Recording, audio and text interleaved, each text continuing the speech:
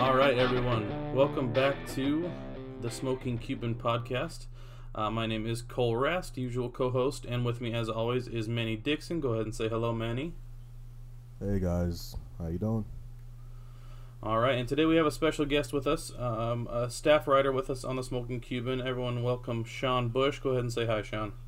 Hey, what's up, everybody? It's my first pod, so we'll see how it goes. All right, kind of like last time, Sean's been with us for a long time. How long have you been writing for the site now, Sean? It's probably been like a year and a half now. Yeah, it's been a good long while. We got three of your veteran Smoking Cuban writers here on this pod, so I'll happily tell you that none of us have conformed to the other's ideals. We are all still very distant on what we believe is good basketball versus not good basketball, and we have a good time arguing. So it's been a little bit of time since we've had a podcast. I think we're on episode 7. Does that sound right, Manny? Yes, it does. All right, so episode 7.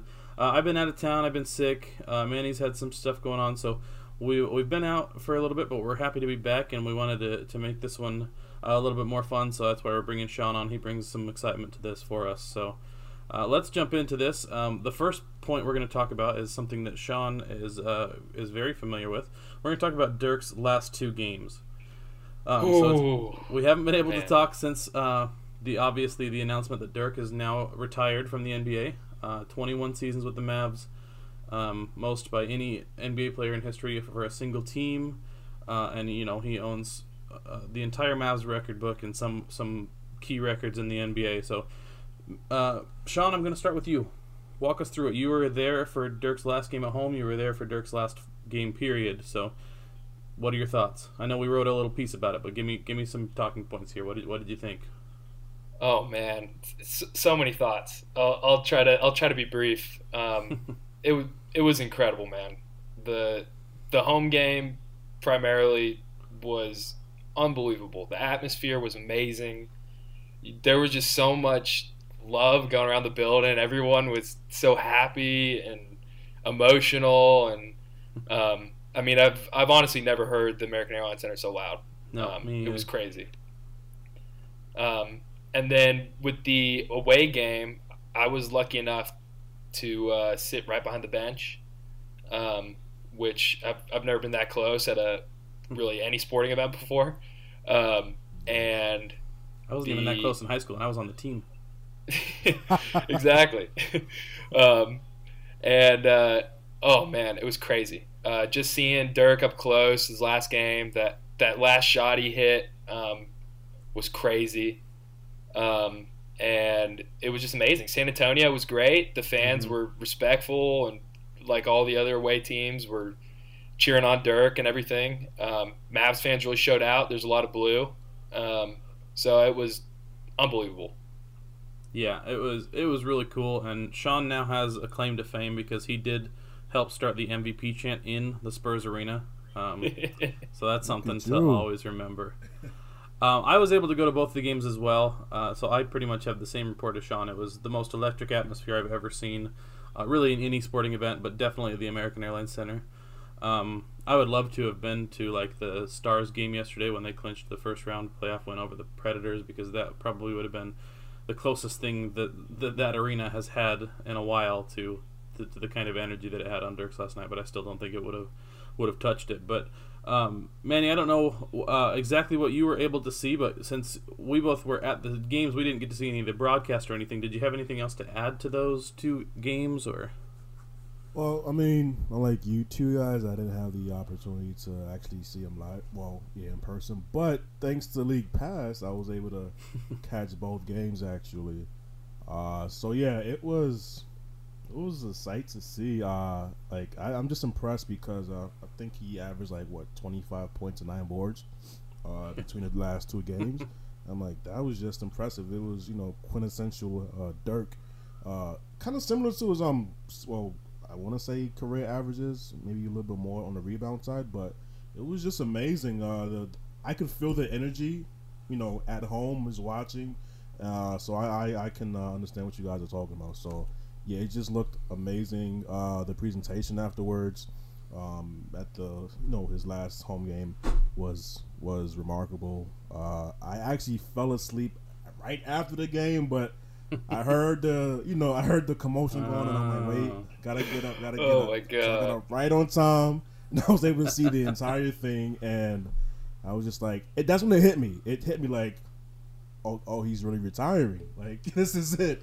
And, it still hasn't hit me, so I'm glad it hit you. Yeah, I'm just like, dang, man, like, why does this always happen? Like, why do we always wait till, like the last game, the last moment, the last shot to, like, really understand, like, this was their last season. But yeah, he put it all out there, and I love the way he did it. He didn't want to make it, too much about himself. So he just, wrote it out to the end and announced it in his way. So right. I can't ask for anything more, man. Yeah, I mean, he really did choose to go out in the way that he wanted to, for the most part. But Dirk leaves behind maybe the most incredible, definitely the most incredible legacy we've ever seen in Dallas. Maybe one of the most incredible legacies we've seen in the NBA period. 21 years worth of memories. Some of the greatest pretty much all of the greatest things that have ever happened to the Dallas Mavericks came on the back of Dirk. But I want to hear each of y'all's favorite memory of Dirk. So let's start with Manny. What's your favorite memory of Dirk? It's tough. It's more of like an emotional thing for me. It's two actually, and they both came in 2011. It was first one was after the OKC series, the Western Conference finals. It was, you could just see like the look in his face, like he just wasn't satisfied. Pretty much like we already had one of those, and we remember how that ended in 06. So he just had this look in his eyes, like he's not done. There's like there's still unfinished business, and that to me was just like all I needed to see. I'm like, yeah, we got this. And then moving forward to the finals against the Heat, like in that clinching game, Game 6, just watching him like break down and like hopping over over chairs and going to like the locker. I'm like, you could just, I don't know. I just appreciate athletes showing their emotions because it's not too often you see it in that way, at least. Normally it's like in a negative fashion, towards media or fans, whatever the case may be. But just to have him, an all-time great, a legend, break down, because it means so much to him. Like, that just did something to me. And because he did it not by himself, but he put the team on his back. You know what I mean? Right. I can't really say the same about the last few championship teams. It's been like a group effort for the most part, like at least 2 or 3 superstars, but it was literally Dirk having like a Herculean type series just to capture, a ring first. And I'm just like, that tops it all for me. Yeah, Dirk versus the world. How about you, Sean? Yeah, I'm kind of the same way, Manny. So, I had a lot of things going into consideration. The shot over Bosch, the LeBron Wade cough thing, and him showing him up, the flu game, the him dropping 50 on Tim Thomas. But I think I go back to that emotional connection. I had him running to the locker room like you did when he just broke down after that championship, and you could just see how much that meant to him. And I feel like the city was kind of feeling the same way, where we finally got it, and it felt like the window was closing, and he just opened it right back up, and we got that one. And the other one for me is in the parade, when he started just belting out, we are the champions. Yes. With that Dirk voice, and everyone was just going crazy, and I was there, and it was just special. I mean, it was amazing, and Dirk has just been the heart of the city for so long that I think, for me, the moments I connect with him the most is when you can see his emotion, and you can kind of share a moment with him. Yeah, definitely. I mean, I agree. It was one of the most fantastic things we've ever seen with his championship run. My personal favorite moment of his was the game 1 of the Oklahoma City series. I was lucky enough to be at that game when he dropped 48. Just seeing what he was capable of, and that was. It's hard to say exactly when his peak was because his peak was so long, but that was one of the most fascinating games to see. That you have these upcoming stars with Harden, Russ, and KD all in the game, and Dirk just outshined each one of them. All 3 of those guys are now have now been MVP of the league, and at one point they all played together and just got destroyed by Dirk and a bunch of guys. So that's my top one personally. But let's go on to our next talking point. Still on the Dirk thing, just a little bit more. What do y'all think is next for Dirk? What's the next step? Sean, go ahead and tell me what you think. I am 100% here for Dad Dirk. I'm talking barbecues, picking his kids up from practice, bringing the snacks to the soccer games, drinking frescas. Yeah, orange slices. I think for about 2 years he's just gonna go full dad mode, and we're gonna get some goofy traveling videos and a lot of Jessica beating him at tennis and stuff like that. And then once he kind of gets that going for a while, I think for about 2 years, I think he's gonna return to the organization as a development coach, and I think specifically I could just see him taking Kristaps' game to the next level when Kristaps is starting to enter his prime. I don't see him as a head coach ever. He just doesn't strike me as a head coach kind of guy. But I think he's going to want to be around the team and work with the guys, kind of like Nash and Duncan have done over the years with different teams. Yeah, agreed. I think that I don't think he's going to be a head coach. I think he may be a developmental coach. I think he may be a scout. But yeah, I think he's played 21 years of NBA basketball at the highest level. He's put plenty of stress on his mind and on his body. He's not going to do anything that's going to do any more of that, in my opinion. I do hope he takes a year or 2 off to just kind of relax. Maybe stay in the public eye. He's still doing his celebrity baseball game, and he's going to do some other charity things, which I think is great. But yeah, I kind of hope he just relaxes for a few years, reboots, hits the reset button, and comes back wherever he wants to. But I agree with you on that. What do you think, Manny? Yeah, I agree with the first point. I can see him taking a year or 2 off just to enjoy his family a lot more, decompress, just relax for a while, because it's been a long ride. I do see him coming back to play a role with the organization. I agree. I don't see him, as a head coach or anything. But I do see him in like a hybrid type of role, maybe like an ambassador, like something similar to that of Magic Johnson with the Lakers. Well, yeah, the position that Magic wanted all along. Like just to like serve as the face of the organization, help out however he can, but also to a lesser degree, maybe I can see him as like a Hakeem with the Rockets, helping develop Kristaps and Luka's games. Yeah. So, I can see him like stepping in and, just helping out with the 2, cornerstones of the team that we have moving forward. So that would be pretty dope. Yeah. What do y'all think of the rumors that Cuban's going to get him in as like a minor ownership deal? Yeah, I did hear that.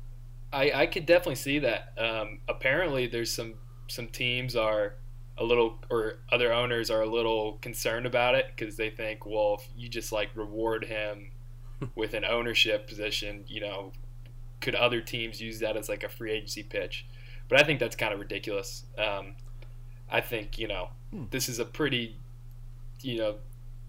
special circumstance. Right. And I could definitely see it going forward. I mean, it's not like he's going to get a huge stake in the team, but I could definitely see Cuban, especially with all the money Dirk has sacrificed over the years, Right. giving a little piece of the organization. I was going to say, he could just call that a down payment, all the money that he saved Cuban. Yeah, it's called even. For real, yeah. All right, so obviously we all love Dirk here. Dirk is one of the greatest players in NBA history, obviously the greatest player in Mavericks history, and just one of the greatest people that has ever graced our lives. But let's jump out of Dirk talk for a little bit and jump into, I'll say, free agency / summer.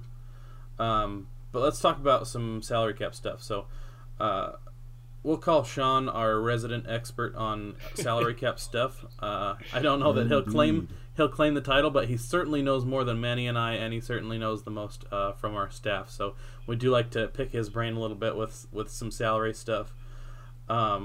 Quick breakdown of what our roster looks like going forward.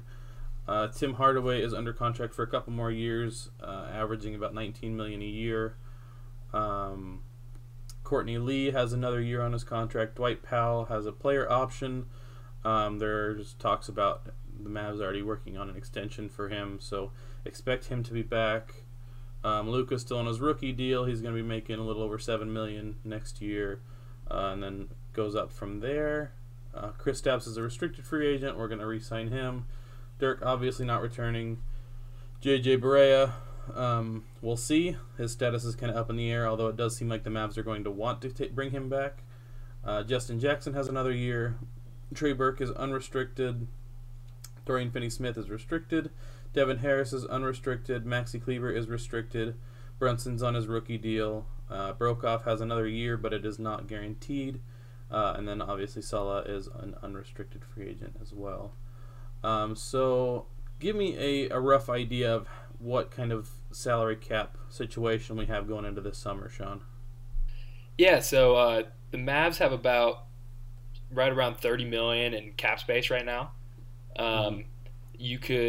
There's ways of creating more cap. You could trade someone like Courtney Lee since he's an expiring. You could probably get someone to take his $12 million. If not, if you don't want to give up anything, you can stretch waive him, which means his $12 million is stretched over 3 years. Mm-hmm. So we'd be paying him $4 million for the next 3 years, basically just to cut him. But that would clear $8 million, which would be pretty big, pretty significant. Right. But there are downsides to doing something like that. Yeah, you're paying a guy to not play for you for the next 2 seasons, Right. So there's some things to take into consideration. So like you mentioned, Dwight Powell is probably going to get an extension based off what Cuban and Donnie have said. He's at $10 million. So that could go up or it could go down. I expect it probably to stay about the same. Maybe I could see him getting 9 or 11 million starting or something like that. Mm-hmm. So you're pretty much in the 30-ish mil range. Kristaps, his max is 5 for 158. I expect we'll give it to him. His cap hold is 17 million, which means he counts, and that's already factored into the 30 million, but he counts 17 million against the cap until you sign him. So ideally you want to reach a deal with him first, but sign him last. Just kind of have a agreement and then sign other free agents first. Okay, right, because of the restricted free agency tag, we have that option. Okay. Yeah, because with restricted free agency, you can go over the cap as long as you're keeping your own guys. Right. So you could go over to sign Kristaps max and then use the 30 million for other people. Okay. We have a trade exception that we got from the Barnes deal. That's worth $21.3 million. Trade exceptions are kind of tricky. Basically, you can just trade that for another player around the same cap. But the only issue with this trade exception is it counts against the cap until you use it, or or just renounce it. Right. So if we want to make a trade using it, we're going to have to do it before free agency starts, or else it's 21.3 out of our 30 million. Okay. So I did have some questions about that specifically, about that traded player exception. Now, there's been some confusion, but essentially the player that we trade for has to fit within that 21 million. You can't go over it. You can't use the extra cap space to use that, correct? Correct. Okay. And then it can only be used for one player?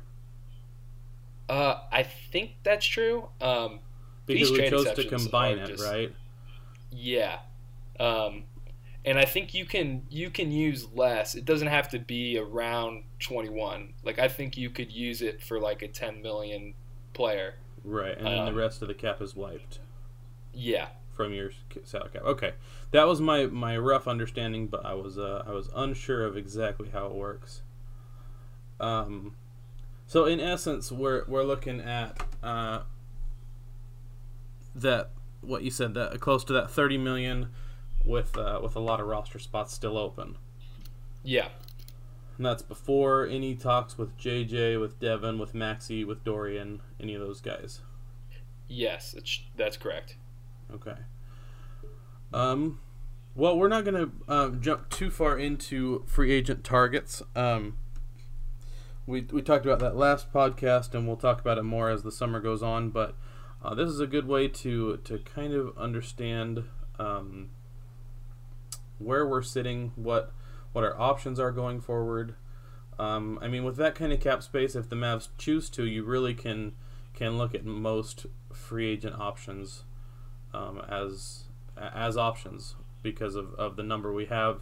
It would likely mean that we would lose out on some of the players that we do like.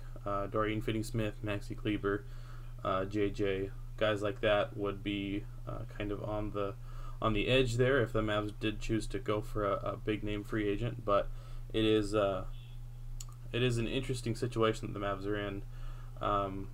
But Manny, what do you think about this? About our salary cap? About the fact that some of the big destinations in the NBA have a lot of cap space as well. What's your take on this? I mean, I mentioned it. I believe like the last episode. I just feel like it's a different time we're in now. Mm-hmm. Clearly because we were able to swing, Kristaps. I don't think we have the same issues. Whatever the issue was in years past with luring big name free agents, I feel like we're in a transition phase at this point. Right. I think that I feel like more players are looking at us, especially because of the phenom, Luka Doncic and now Kristaps as well. We have a pretty solid foundation in place. So I don't know. I'm actually kind of confident, and I mentioned it. I do think we will land one of the two preferred free agents that I believe the Mavs are reported to be interested in. Right. But yeah, I mean, honestly, it will suck to lose a few of the guys that I must say I've come to like and appreciate a lot more than I did at the beginning of the season. Like Dorian and Maxi in particular. But if we have the opportunity to swing a third star, I mean, that's putting us in rare air. We haven't been in that situation as far as I can remember. So I mean, it's something. If we want to, create a new culture. We want to add a new identity to our organization. I feel like it's a great look. If we can add a third star, I mean, I'm all for it. Yeah. I'm excited actually. Yeah. Yeah, I am too. All right, Sean, give me your pitch. I'm putting you on the spot here a little bit. Give me your pitch for one guy. Could be someone we've been rumored to be after. Could be someone that we haven't been talked about. Give me your pitch for one guy that you think the Mavs should be watching. Ooh, that's a good question. I'll go with, and this is a guy that's been talked about a lot more recently. I'll go with Malcolm Brogdon. I think he would be a great fit. I think there'd be less risk attached than like a Kemba or a Vucevic because you wouldn't have to pay him nearly as much. Right. And I think you would still have money left over to fill out the roster with solid role players. And he's young. He's 25 or 20. I think he's 26 actually. Yeah. So he fits the Kristaps Luka timeline, and they could grow together. And I think he would be a great fit. Is he capable of being the third star? Yeah. And then like you said, it would be nice to keep guys like Maxey and Dorian. And what's good about them is they both have very low cap holds, under $2 million for each. So as long as you're not using literally all of your cap space on one guy, I think there's a good shot you could bring him back and retain Return him. those guys. Yeah. I completely agree about Brogdon. I am a big fan. I think that he fits the mold. I think that he is one of those guys that can do a whole lot with not much, not much time with the ball. He's great at playing off the ball, and he's very effective in the limited time he has with the ball. Yeah, he's obviously had a 50-40-90 year this year, which is really impressive for a guy at his age. But yeah, I'm in on Brogdon as well. Manny, give me your pitch. One guy. Not Zion. Man. Just kidding. So we're talking big name that we have. Doesn't have to be a big name. Anyone. Oh, I'll take Pat Bev. I knew it was coming. Yeah, definitely. Honestly, I mean, I feel he's. I'm not sure what he would. I guess require. Maybe, Sean, you can help me out with this. Maybe. Oh man, maybe 10 mil or. I don't know. More. That sounds about right to me, but it's really interesting with this playoffs. He's been so good that I think he's made himself a lot of money. Yeah, so we'll see where he lands on the open market. He'll be an interesting player to watch with his age and his injury history, but he's such a good defender that just about any team could use him.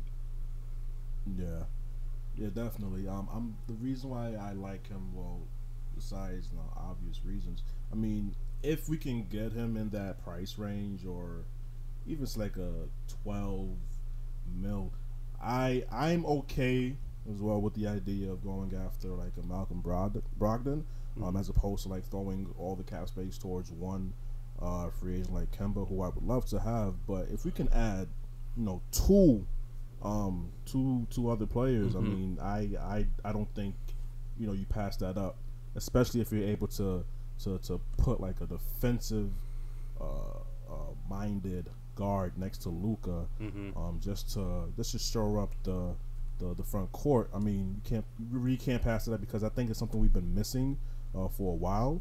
So I mean, yeah, that's my guy. And that's again, a lot of people's guy on this staff.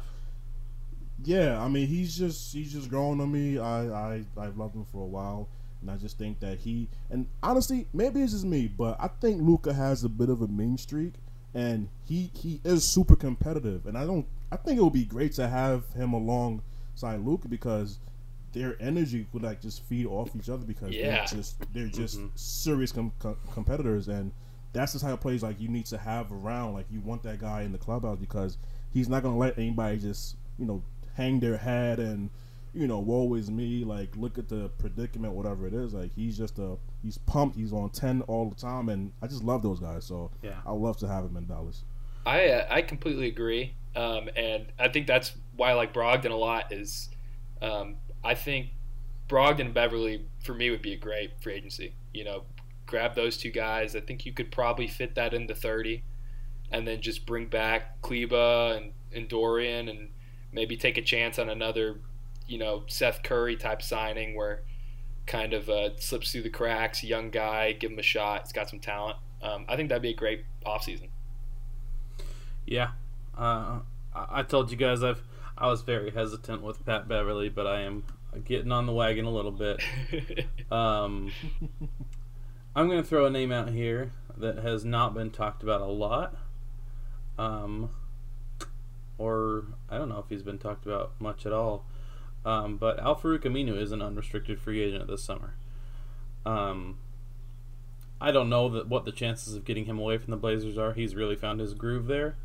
But if the Mavs could get him back, you kind of win two things. You get a better all-around player, both offense and defense, than Dorian, and then you can, maybe not the best way to put it, but you can let Dorian walk and replace him with a guy that is going to fit the team better, is more athletic. Yeah.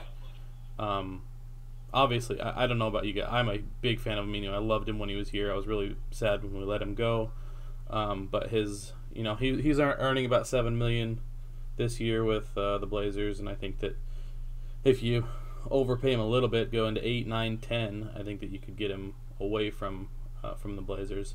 At that point, it becomes a question of whether that's worth it or not. I'm not sure what Aminu's age is, but I'm just a big fan, and I would love to see the Mavs pursue him again. Yeah, I think he's about 28. I mean, yeah, he's more of a finished product than Dorian for sure. So, I mean, for that reason, and like you said, like it's the familiarity thing. We know what he offers, and we see he hasn't let up since he's left Dallas. Right. He's been Right. doing the exact same thing in Portland, and in the playoffs as well. So it's just like, yeah, he's battle tested. He's been there. So definitely, I get it. I mean, I don't think the age is like too much of an issue, but I would love to have him back. I was sad that we had to let him go because we were chasing after other free agents and things of that nature. But yeah, I would take the swap. I'm good with that. I agree. I think you guys put it perfectly. I mean, if you were to say like, what's Dorian Finney-Smith's ceiling? It's probably Al-Farouq Aminu, right? I mean, that's probably like, if he continues to develop, yeah, that's like best case scenario is him. So if you want to do that trade, not like literally trade him, but if you want to let Dorian walk and sign Aminu, I think he'd be a great fit. He's obviously comfortable with the city. I mean, we made him a lot of money here, so I think he'd be happy to come back if Portland doesn't want him. I'd be all on board. Yeah, definitely. Definitely. All right, so let's move away from free agency. Let's talk about the draft. Obviously, the draft is something that everyone wants to talk about, but also everyone's afraid to talk about because we don't want to get our excitement up too much. For those of you who don't know, everyone probably does know, the Mavs are currently 9th in the draft order. They have a top 5 protected pick this summer, so if it is within the top 5 picks, then the Mavs will keep it. Really in the top 4 because they don't have a chance at the 5th pick. If it's in the top 4, the Mavs will keep it. If it is not, then it goes to Atlanta. The percentages, I don't know the exact percentages, but the Mavs have a better shot than in the past at getting into the top 4. But again, it's not a great chance. So the Mavs fans are playing it pretty safe. We don't want to say that.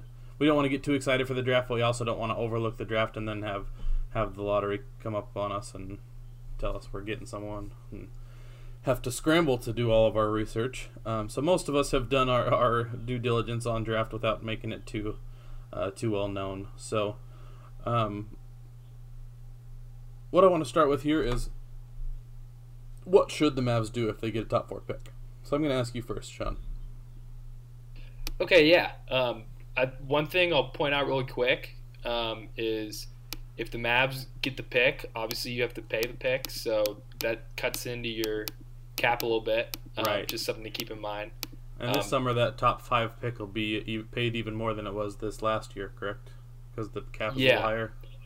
I think it's from 1 to 4, which is the only place the Mavs could land. It's like first pick is like $9 million, and 4th pick makes like $6 million. Okay. So it wouldn't be too big of a chunk. Close to what Luke but like, is getting. Yeah. If we keep the pick, if we get one, for me it's a no-brainer. It's Zion. Mm-hmm. I think he's like Hercules or something. Like I'm not positive that he's a human being. He's not like the most skilled prospect ever. He's very skilled for his size, but just physically, I mean, he's got the size. He just bullies people around. People are like, "Well, he's not gonna be able to bully people in the NBA." He's bigger than everyone in the NBA too. Like I think he will. He's crazy. Um, if you don't get one, I think it gets more interesting. I think Jean Morant is my probably my second pick. If I get two, followed by Culver, followed by Barrett, RJ Barrett out of Duke. I'm a little lower on RJ Barrett than a lot of people. I'm not sure about his fit. I'm a little worried he's got some Wiggins tendencies. You know, he needs the ball and needs to shoot it a lot. Someone gets it. Mr. Duke over there is not happy with that, I don't think. So I agree with him, actually. Oh, interesting. So I think 1, I take Zion and don't look back. 2 through 4, I explore the trade market a little bit. Kick around the tires on some stars, you know, like a Bradley Beal, a Blake Griffin, a Drew Holiday. See if any of those teams want to get out of their guy for a pick to reset. Mm-hmm. But otherwise, I'm probably going Zion, Ja, Culver, Barrett. Okay. All right, Manny. Yeah, 1, that's a no-brainer. Like Sean said, it's Zion. We talked about the idea of Ja Morant, and it's weird because I love his game, but I do think it's a lot similar to. It's pretty similar to that of Dennis Smith Jr.'s. I know, Cole, you said you think his fit alongside Luka would be a little bit different because he's a more willing passer, which I can agree with. So I'm kind of on the fence at 2, but 3 and 4, definitely I would explore the trade market. And honestly, at the rate they're going, I think we could get Devin Booker for the 3rd or 4th pick in the Suns, because I don't know what's going on. They hired a coach in order to draft Luka Doncic, and then they didn't draft Luka Doncic, and then they fired the coach. So yeah, I'll take my chances and try to trade 3rd or 4th pick for Devin. I'm just saying, you never know. Stranger things have happened. Just call Phoenix and stay on the line until they offer the whole team. They won't know what to do. I mean, Booker is 22, and he's played for 5 coaches now. Or he's about to play for his 5th coach. It's crazy. He's 22 years old. He's the most underrated good player in the league, too. I kind of think so, too. People are starting to think he's, bad or something because Phoenix is bad. I mean, this guy, he scores on everybody. It's insane. Oh, man. He dropped 70. It's only a matter of time before he wants out. Yeah, oh, absolutely. I can't imagine that he's satisfied with anything that's going on there. Oh, yeah, no way. I have a very similar mindset to you guys. I have Zion at 1. I have Ja Morant at 2. I have Culver at 3 as well, and RJ at 4. And honestly, I have RJ at 4 because I just don't think there's... I think that there's a drop-off after 3, let's put it that way. I do like Ja Morant, and I do like Jarrett Culver a lot. But given the option, I would rather the Mavs trade 2 through 4 any day. If it means getting someone like Beal, someone like Holiday, someone like Griffin, someone like Booker, any of those guys, sign me up. I think Morant is going to have a good career. I think he's going to be a good player. I don't think that he is the guy that the Mavs necessarily prefer in this situation. But if it comes down to it and they do make the pick, I'm totally fine with Ja Morant or Jarrett Culver at that point. If it gets into 4, I think that the Mavs should even look into maybe even trading that pick for a future draft pick or something like that, along with a B-level player or something along those lines. But that's just me. I know that I get reamed every time I bring it up, but I have talked about the idea of trading the number 1 overall pick. I don't think I would ever do it or ever think about doing it, but I would love to see the offers that it could amount to. If the Pelicans honestly called and said Anthony Davis is on the table for Zion, I would think about it. I don't think I'd do it just because of the situation with Anthony Davis and the contract. Man. But that would be terrifying to put him and Kristaps together in the front court. It would be crazy. Aside from that, I don't think there's anyone I would even consider for Zion. But if that call came in, I would think about it. I'd put him on hold for a minute. But yeah, so we pretty much have the same mindset going into this. I think with Zion being the really the best overall possibility, followed by a trade for a top level player that's not happy in their situation. Okay, I have a question for you guys. Sure. A little impromptu question. Let's say the Mavs do get Zion. They land one and get Zion. Hypothetically, do you think that changes anything from other players' perspectives as far as free agency goes? Like that next tier that we don't even talk about, with like a Kawhi or a Durant or a Kyrie or someone like. Do you think we become an option or just too much youth and not substantial enough? That's a good question. I think that it would intrigue them. I think that it would intrigue a player like Kawhi, or I don't know that it would matter to Kevin Durant. I think Durant is pretty much, he's going to do what he wants. Same with Kyrie. I think Kyrie's kind of like, whatever. I do think it would. You'd get some more looks from someone like Kawhi, someone like Kemba, someone like Klay Thompson, where it's like, I could go in and be kind of the de facto leader just because I'm the oldest in this group. And that might appeal to some of those guys. I still think that it probably would not happen, and I kind of think the Mavs would be less inclined to pursue those guys. Not because that they wouldn't love to have them, but rather because they want to build a team that can last.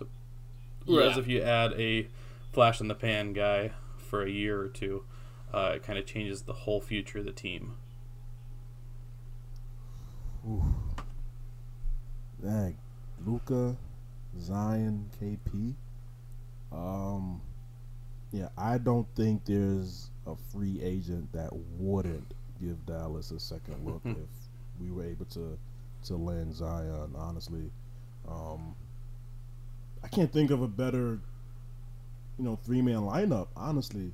I know he hasn't played in the NBA yet. But certain things you just know when you see it. And like Zion is just one of those players, and that's just a monster lineup. And the honestly, fit is great. Yeah, I think exactly. It is. He doesn't require the ball.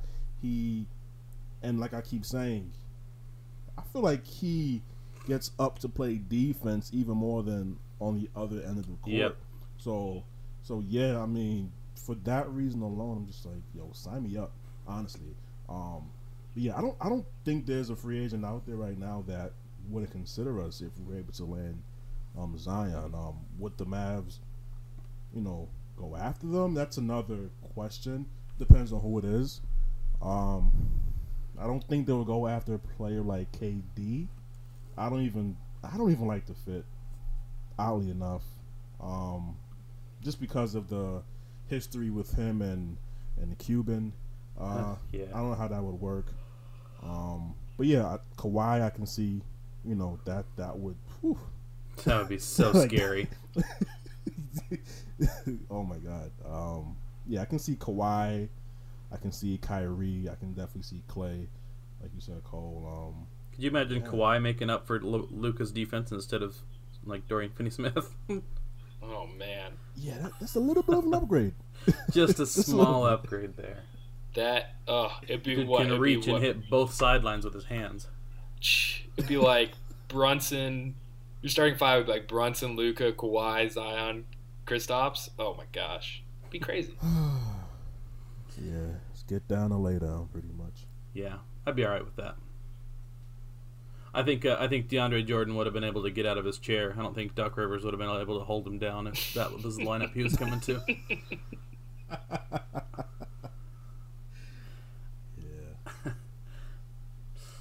Yeah. I think we've become like the new destination where players are willing to take the least amount of money just to sign up.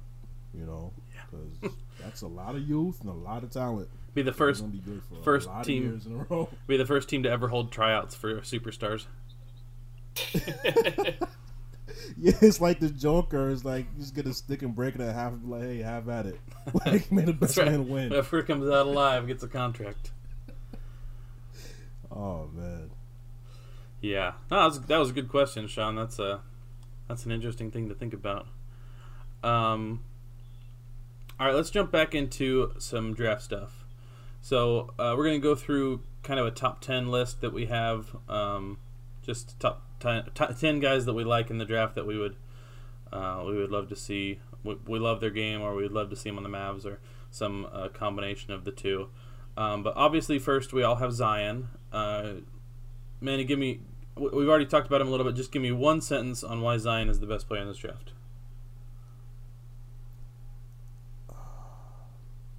Shaq, Ewing, LeBron, and then Zion. It's just a handful of players that when you see them, you know that they're going to turn the league upside down, and they're just generational. They don't come around too often.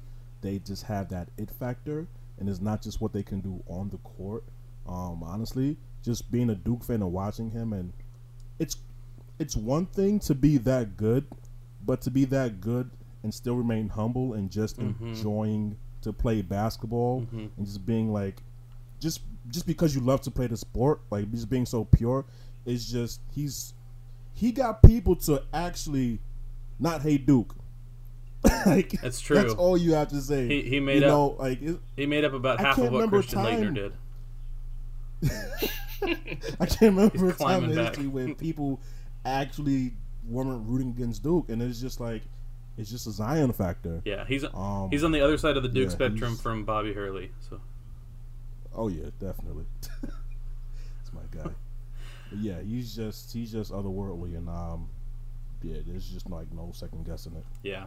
My big thing about Zion is that he has the highest floor I've ever seen in the draft.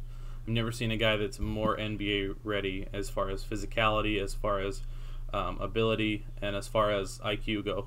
And I will agree with you on one point, Manny, that his attitude is one of the main reasons I really fell for the guy. I really am all in on him because of the way he plays the game and the way that he carries himself. So do we all have Ja Morant at number 2? Yeah. Yeah, I do. Okay. Sean, give me your pitch for Ja. What makes Ja the second best player in this draft? I don't mean this to as a slight to Ja, because he's a great prospect. It's a bad class. I mean, Zion's really good, crazy good. He would be one in most drafts. But I don't think Ja for me is your typical number 2. I think he's really good. He's very athletic. He's a great passer. He can rebound. He stuffs the stat sheet. He's a decent enough shooter, it seems. But there's something, how good of a shooter can he be? How good of a defender can he be? But he does seem like he's very ready and confident to run an NBA team. Yeah, I agree. I think that he's pretty NBA ready. I don't think that he's ever going to be confused with maybe the top 10, top 15 players in the league, but I do think he'll have a solid career. Number 3, I've got Jarrett Culver. I think, Sean, you said you have Culver as well. Yep. Manny, who you got at 3? I have DeAndre Hunter. Okay. Virginia. I'll talk about Culver real quick, and then we'll hear your pitch for Hunter. Culver, I think, is just a great hustle player. We obviously saw him throughout the entire tournament, taking Texas Tech all the way to the championship game. He's a good rebounder. He's a good passer. He's a good defender. He shoots the ball well. His three-point shot could use some help, but aside from that, he does have just an overall solid game. He's got a lot of energy. He's got size. I'm a fan. Anything to add to that, Sean, before we jump over to Manny? Yeah, pretty much the same stuff. He's he's good at everything. You know, he's maybe not excellent or great at any one thing, but he's going to step in and he's going to contribute right away.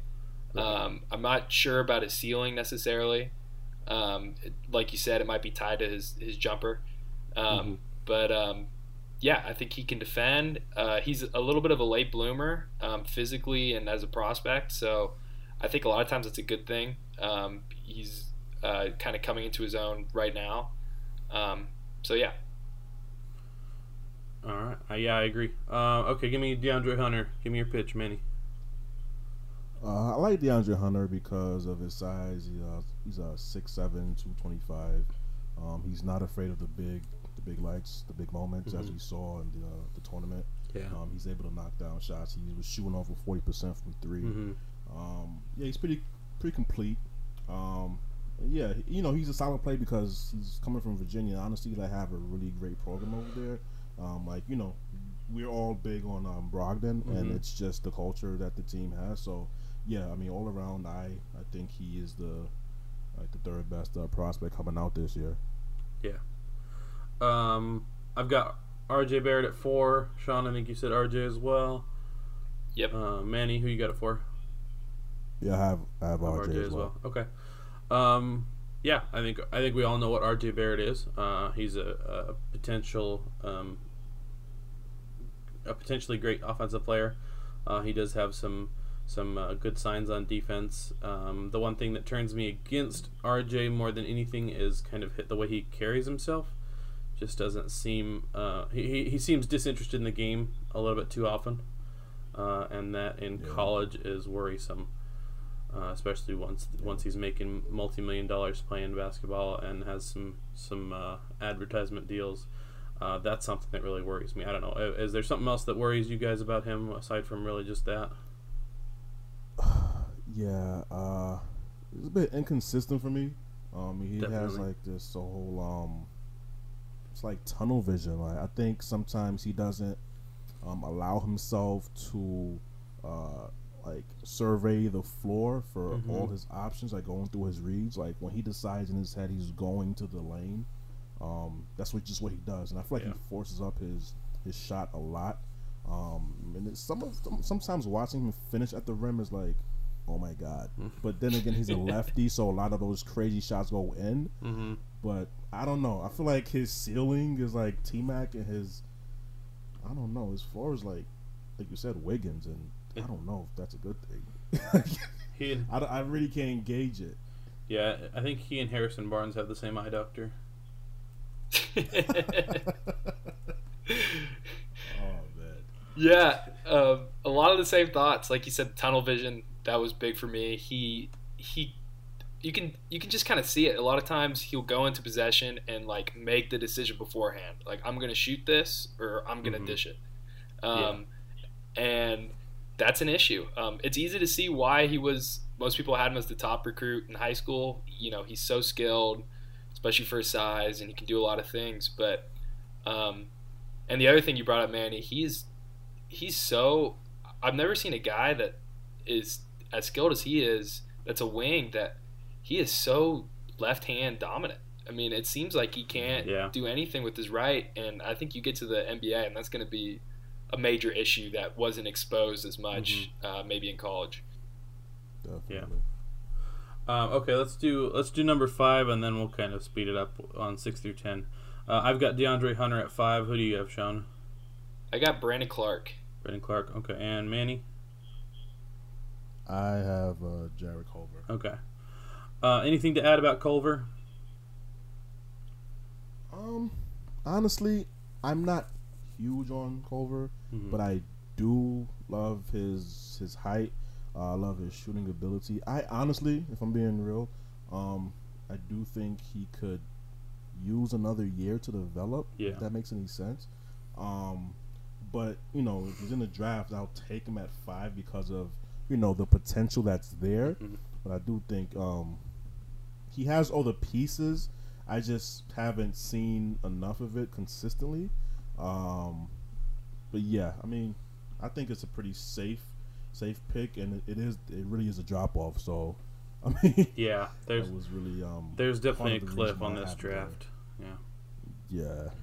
Yeah. I'll go with DeAndre Hunter real quick, since you already talked about him a little bit, Manny. But the one thing that I like about Hunter is he's kind of like the bigger, better version of what we hoped we got in Justin Anderson. He's a great defensive player, solid 3-point shooter, and just like you said, he's ready for the big stage. And I think that he's going to come in and he's going to be. I think that aside from Zion, he could be a serious contender for Rookie of the Year because he just does seem to be NBA ready. He could end up being a big steal at that point, with his ceiling being I think a regular starter and even a potential go-to guy in some situations. But yeah, I'm a fan of DeAndre Hunter. I think that he's good. I think that he's got a chance at being really good. I don't think that he's got a real chance at being great. I agree. Sean, you have Brandon Clark. Yeah, he's a big man. He transferred to Gonzaga this year. I'd say the biggest knock on him for me would be his age. He'll be 23 next year as a rookie. But what I love about him is I think the fit next to Kristaps would be great. He's an insanely good interior defender, just great shot blocker, great rebounder. This year he had 114 blocks and only 117 missed shots. So Wow. almost had more blocks and missed shots. He had the second highest PER of the decade behind Zion. And it's crazy for both those guys because the big knock on PER is it doesn't really take into account defense, but they're two of the best defensive prospects in the draft, and he can't really shoot, which a lot of people, I think that's part of the reason he's sliding a little bit, because he's a little short to play center, but he can't really shoot. But with a guy like Kristaps, that's not a huge issue because they can kind of just do the Dirk thing where you're swapping, Clark's 5 on defense and 5 on offense, 4 on defense. Right. So I like Clark. Right, yeah, and he's got a chance to be your real defensive lockdown guy too, the way he plays and the speed that he plays at. Let's go through. Give me your 6 through 10, and then we'll discuss some names from that. But we are running low on time, so just tell me who you have 6 through 10, Manny. At 6, I have P.J. Washington. Okay. At 7, I have Rui Hachimura. 8, I have Reddish. 9, Cam Johnson. And 10, I have Admiral Schofield. Okay. Very good. We'll come back to that. Give me your 6 through 10, Sean. 6, I've got Hunter. 7, I've got Darius Garland, point guard of Vanderbilt. 8, I've got Jackson Hayes. 9, I've got Kobe White from North Carolina. And 10, I've got Grant Williams from Tennessee. Love Grant Williams. Okay, 6, I've got Jackson Hayes from Texas. 7, I've got Cam Reddish. 8, I've got Brandon Clark.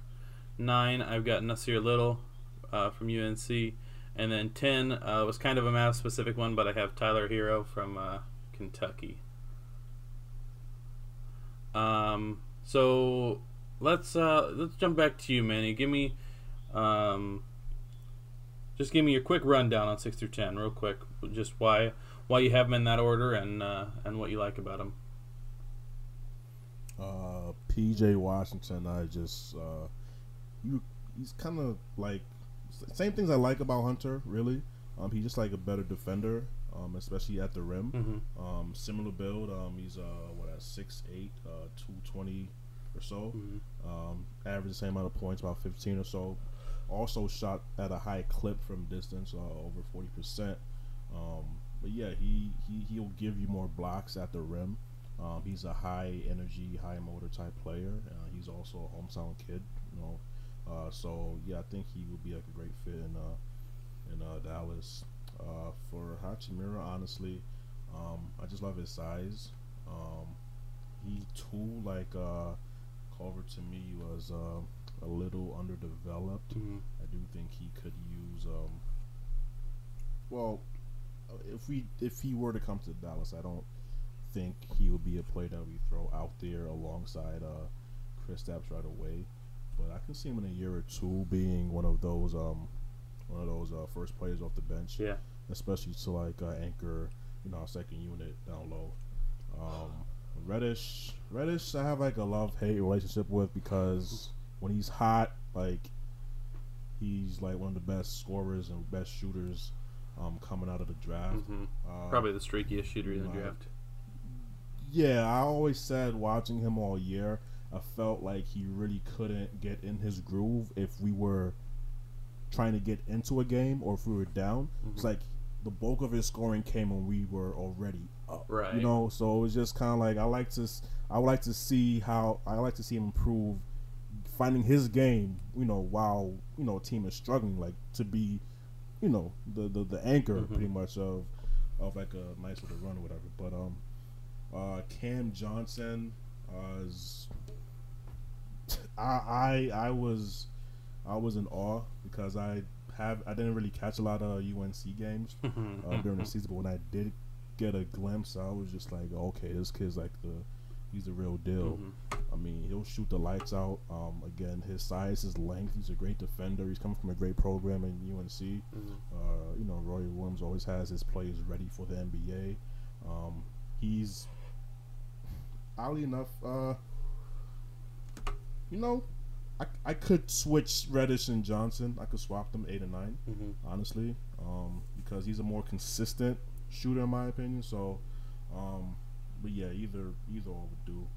And 10, Admiral Schofield. I just love. With him, it's kind of similar to Zion. I just love his personality. He's a great defender. He's a team guy, mm-hmm. and I think that's one of those guys that you would just love to have on any roster.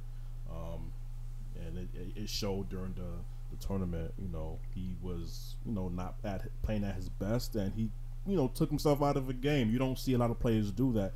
Little things like that catch your attention, and it's just like you want at least one of those guys on your bench because they'll do whatever it takes to get the victory as opposed to getting theirs. But yeah, his priorities are in order, and he's just a hard nosed type player that we would love to have in Dallas. Yeah. All right, give me your breakdown 6 through 10 real quick, Sean. 6 I had Hunter. I think we pretty much covered him. I agree with most everything you guys said. I like his defense and size. 7 I had Darius Garland. He is kind of a question mark a little bit. He was a top point guard recruit for Vanderbilt and had a knee injury 5 games into the year, so didn't play but Kyrie 5 games. He's an elite shooter, really good. Like I said, only 5 games, but shot 48% from 3. He is a very good playmaker, gets to the rim very well. Hard to tell how good of a defender he is. High school, can't really tell, but awesome ball handler, playmaker, shooter. I think he'd just be a great fit off of Luka, just kind of spotting up. Then I had at 8, I had Jackson Hayes. He's big out of Texas, late bloomer, didn't start till senior year of high school. Is kind of breaking out right now. Excellent defender, very bouncy. I could definitely see him playing a Dwight Powell roll to the rim type role. 9, I had Kobe White. He's the point guard of North Carolina. First of all, he's got probably the best hair in the draft. I got to give it up to the guy. So it would be nice to have a guy with a fro on the team. But lightning quick, also a good shooter. Good passer. Yeah, he's got some swagger. Pretty good passer. Questionable decision maker though sometimes. Yes. Which that gives me the most pause on him. And 10, I had Grant Williams. He's I think he is a junior, maybe a sophomore out of Tennessee. Great rebounder. Really good defender too. Great leader. just kind of makes big plays. I want to see. He didn't shoot a lot of threes in college, so that's kind of remained to be seen. But I've seen some people kind of compare him to a PJ Tucker type, and I could definitely see that with him going forward.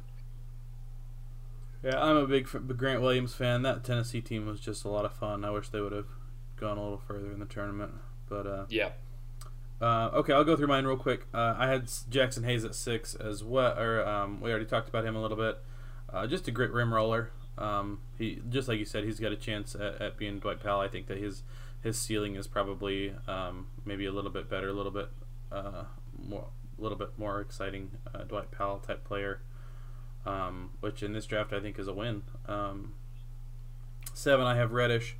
Really just for lack of solid options at this point. I do think Reddish has a lot of upside if he can kind of tame some of his demons. He is a very good shooter. Obviously, he was highly touted coming into the NCAA this year. I think he's going to have a chance to be great, but he does need to be in the right situation with the right people around him for that to go in the right direction.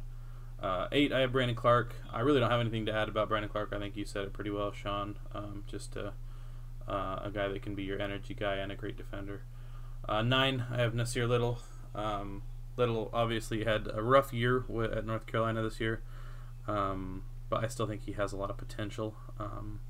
I think that as far as kind of size and athletic ability go, he is one of those guys that could really be a draft steal depending on where he falls.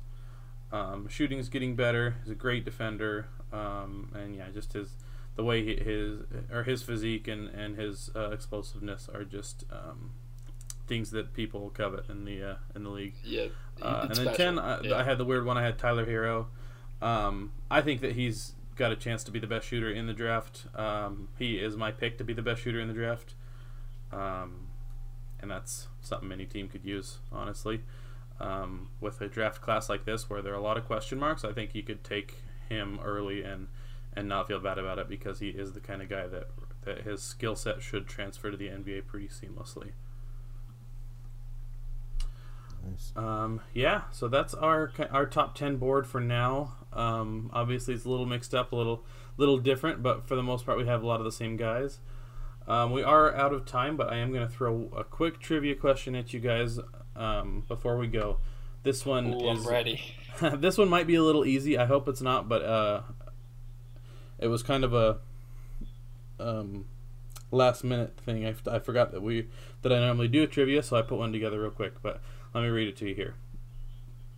In the 2011 NBA playoffs, Dirk Nowitzki and Jason Terry led or co-led the Mavs in scoring in every single playoff game. There were 2 games in which someone other than those 2 players co-led the team in scoring. Who was it? Ooh. Oh, man. Did Peja in one of the Laker games? Is that your guess? Oh no. I don't know if I want to lock that in. Let me think. Okay.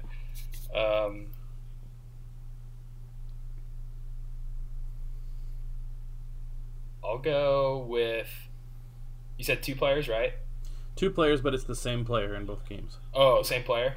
2 games, same player. Yeah. I'll go Brea. Okay.